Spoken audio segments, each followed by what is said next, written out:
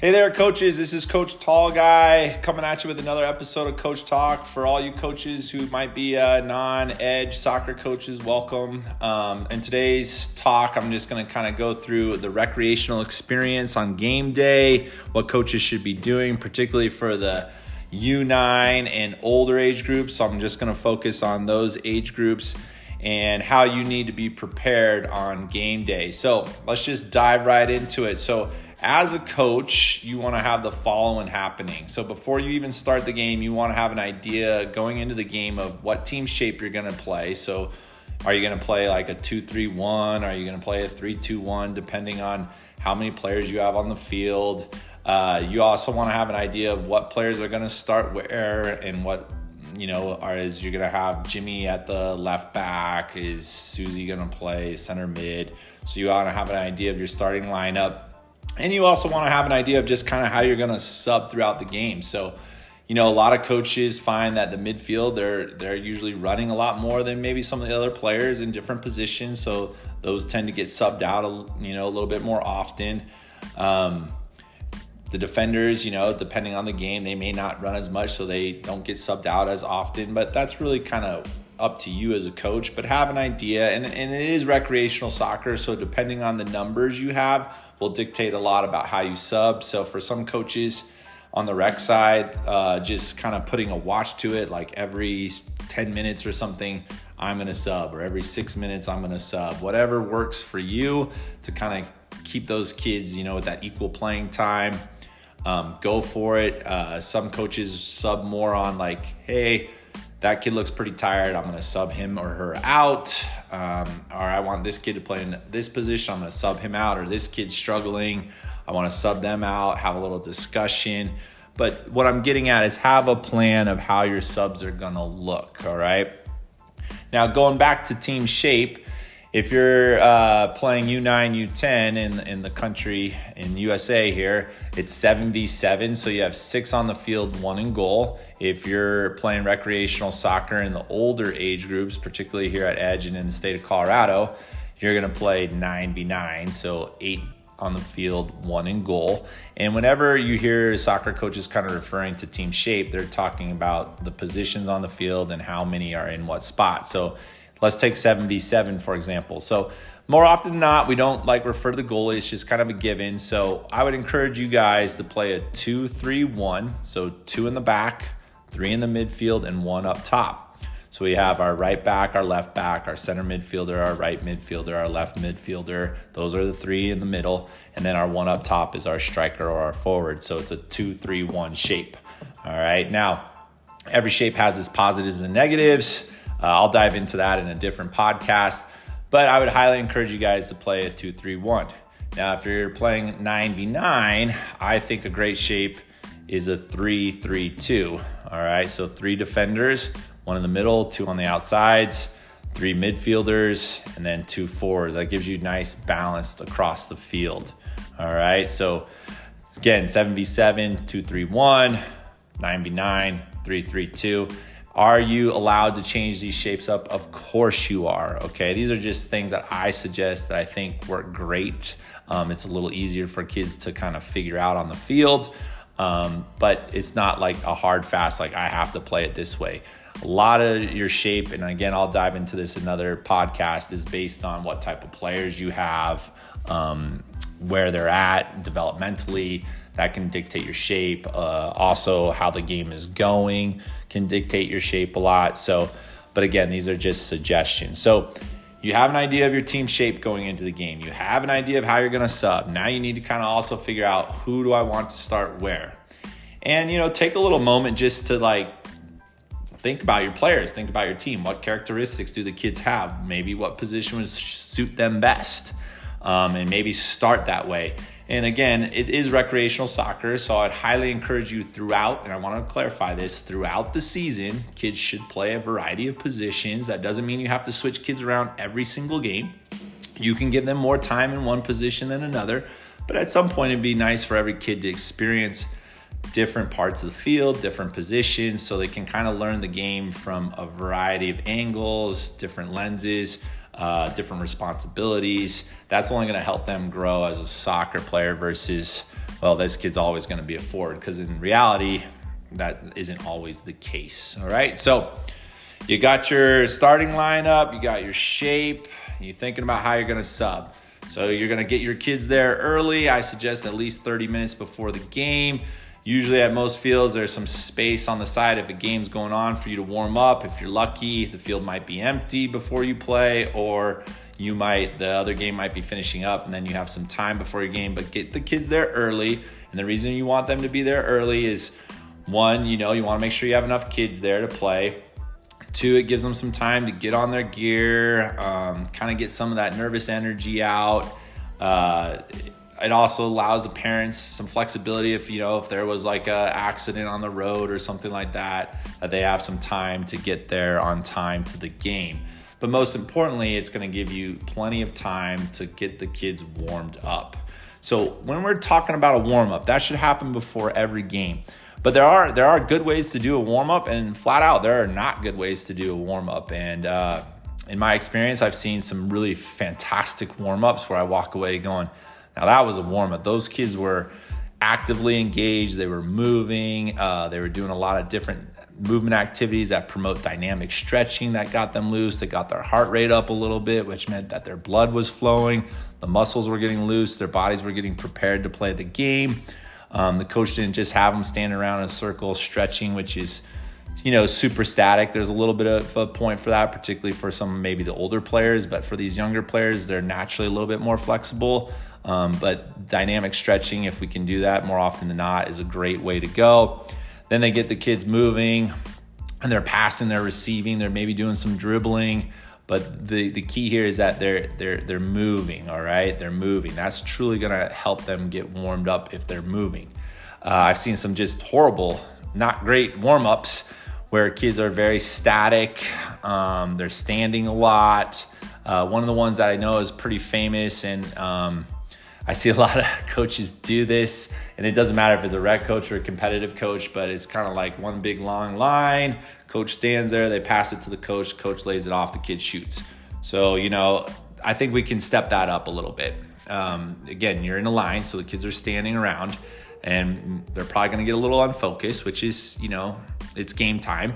And then maybe at most they get 2 or 3 shots on goal. So really the only player who's kind of getting warmed up, in my opinion, is mostly the goalie. And maybe the coach who's laying off the balls all the time. But then they go back in line. So we got to be a little bit more creative. And the reality is, we want our goalie to get warmed up, but there's some ways to do that where we can get a parent or an assistant coach, have them start taking some shots on the goalie, get them catching some balls with their hands. Or if you're going to play these 2 kids or these 3 kids to start the game up front, have your forwards kind of warm them up. So the forwards getting some shots on goal, goalie's getting some shots. Maybe they're doing a little pattern play versus just standing in one line, laying a ball off. Because again, they're just pretty static there. They're not really getting warmed up. So I really, if you're tuning into this, challenge you not to just have a line of people laying a ball off and having one shot. Let's get them dynamically engaged. Let's get those kids moving. So now you've had your warm-up, you've done your captains, you've talked with the other coach, all right? So now you got a little bit of time before the game starts. I would take, maybe 5 minutes or so before that ref blows the whistle to start the game and have you guys take the field. I just kind of talk with your team and say, here are a couple goals for us today, guys. We want to make sure that we try to keep our shape. It could be a goal of let's try to get that ball out wide as often as possible. And I'd show them again with cones, here's our team shape. Here's how we're going on. So-and-so's in this spot. So-and-so's in this spot. So-and-so's our forward to start today. Work real hard because I'm going to be subbing every, 6 or 7 minutes. So, I want your guys' best effort. And then, they get on the field and ref blows a whistle and then they're off. All right. So then after the first half, you have halftime, which is a great opportunity. Again, this is recreational soccer. We're really, really erring on the side of we want this to be a fun experience. So if you want to have, snacks or oranges, that's something that's great. just make sure that they're ready. And, you know, the only hard part is that sometimes that can be a little distracting when you're trying to give your halftime talk, but I think they can handle it. And then when you're giving your halftime talk out there, don't overwhelm the players. Just, you know, encourage them and be like, hey, I loved how we got the ball wide like 3 or 4 times. That was awesome. We got some crosses. One thing I'm noticing, though, is when we're getting that cross, we don't have anybody on the end of those crosses. So we got to transition down the field a little bit quicker, all right? Can we do that? Can we get down the field quicker so we can get on the end of a cross? Like, that's pretty quick. That's pretty fast. And notice I came in with a compliment first versus like, well, we're not doing this. We're not doing that. We're not doing this. We need to do this better. You know, again, don't overwhelm the kids. Keep it positive. Keep the energy levels high. And just give them a couple points that you want them to work on. Personally, I like to give something that I think, you know, I'd like to see us do a little bit better on offense and something I'd like to see us do better on defense. But I'm always trying to be very positive about what we're doing well, all right? It's so important for kids to hear what they're doing well. Now, as the second half goes on, you might have made some halftime adjustments, would have been awesome. So, you know, that's something as a coach you want to take a look at, depending on how the first half went. You know, were you guys just dominating? Then, yeah, no need to like reinvent the wheel. If you were struggling in certain spots, maybe you can address that with changing up your shape or maybe looking at putting a different player in a different position. But those are some of those halftime adjustments. All right. Also, maybe letting your kids know, like, during halftime, like, hey, have you guys noticed that they're always trying to kick the ball to number 7? And that number 7 is pretty fast. So you know what? We're going to play a little deeper because they're always trying to just kick it over our heads and let that kid run onto it. Those are coachable moments. Those are opportunities to help the kids have some success going into the second half, all right? Game's over. You've played, whether you won, you lost, you tied. You know, the kids are coming off the field. Obviously, if they won, they're going to be excited. If they lost, they're probably not as excited. A tie, I don't think anybody's overly excited. But you bring the kids off, and the first thing you're doing is you're giving them high fives, you're cheering them on, you know, telling them they worked hard, played well. Keep your end of game talk, though, to a minimum. Again, they've just played a whole game. Last thing players want is the coach to like drown on and on and on. And you got to be aware that there's parents who might need to get to another game. They have places to go. So make the end of game talk like very quick. Like, hey guys, way to go. I like the way we played today. Hey, we didn't pull it out today. I saw some things that I definitely think we can do better. We'll address it in practice.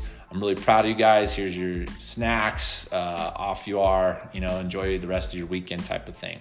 I find that coaches who just get so animated and so after the game, like go on and on, you know, those kids are just, one, they're tuning you out. 2, they want to go. And 3, there's nothing you can overly accomplish at the end of the game. So address that in practice.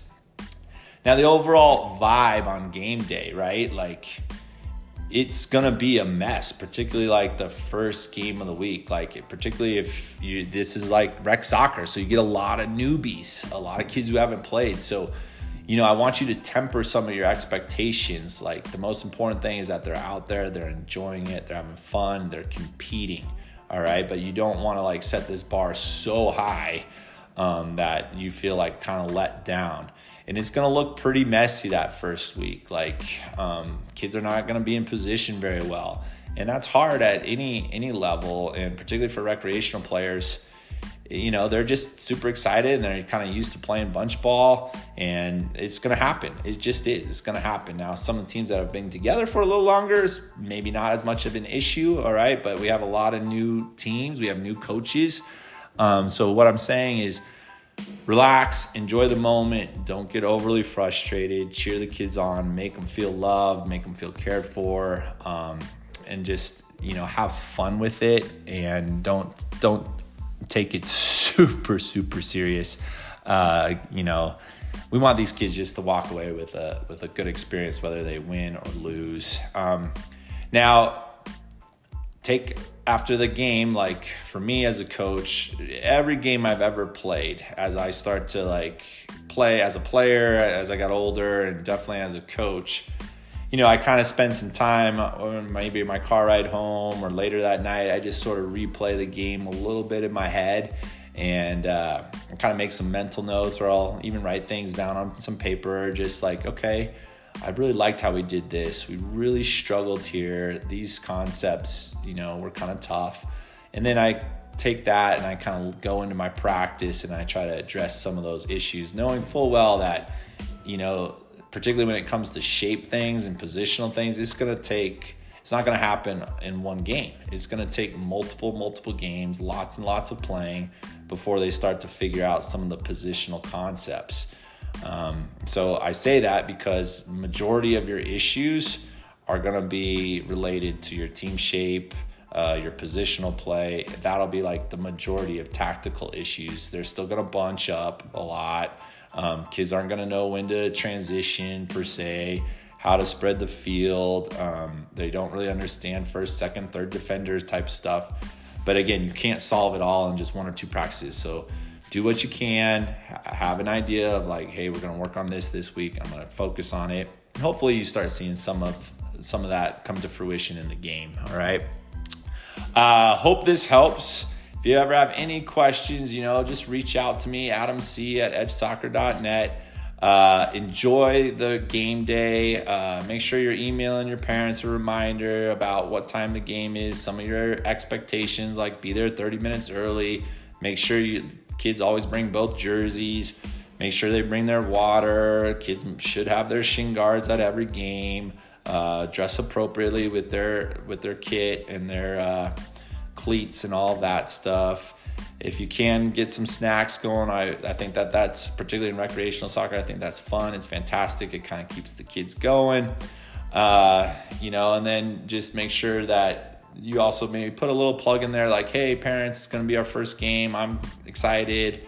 I'm sure you guys are too. Just a friendly reminder that, we're not coaching from the sideline. We're cheering appropriately for the kids. Coaches and players are on one side. The parents are on the other side. What you don't want is to get in a situation where you're coaching and the parents are like right behind you or right beside you. It's just distracting for the players. It's distracting for you. So parents should really be on one side of the field. You and your team should be on the other side of the field. Please make sure you just say hi to the other coach, touch base, say hi to the referees. And it just kind of just brings everybody into that era of like, oh, we're getting ready to play a game. But you start to feel a little bit more comfortable when you have a handshake with the opposing coach, or you've said hello and had a handshake with the ref. It kind of just brings down some of that anxiety on game day. Well, this was a little bit longer than I normally have it. Hope there was a lot of information. Hopefully you take some notes from it. And I wish everyone nothing but the best as they are coming up on their opening weekend. Coach Tall Guy out.